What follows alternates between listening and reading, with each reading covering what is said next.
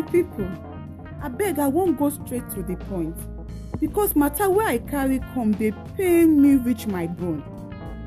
I just dey my office this morning wey dem call me say wire baby abeg come, say matter wey dey ground tie wrapper. So I rush go because I no want make e tie igele join I no go fit settle am. When I reach there na genotype matter again Dem say this babe don know this guy for 3 years. She no ask the guy in genotype until when they wan come push relationship go next level. Him she come know say the guy na AS, she too na AS. My people this matter why they talk like this everywhere well the babe heart don break. In fact her heart pieces join.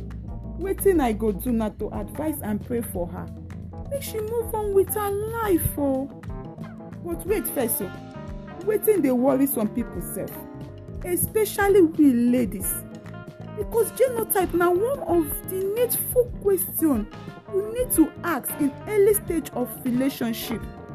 That one no mean say you dey desperate because 2 years no be 2 months 6 months no be 2 weeks but most girls when dem don eat ishiewu, point and key, pizza, barbecue, come drink staradla join, their senses nowhere to be found.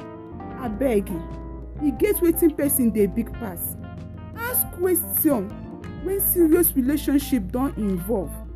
Make you no get story that touches the heart abeg this one na wisdom. Make we get sense abeg. Join me next time on Talk As E Be with Eno Williams aka wire baby. Make we get sense and things go better.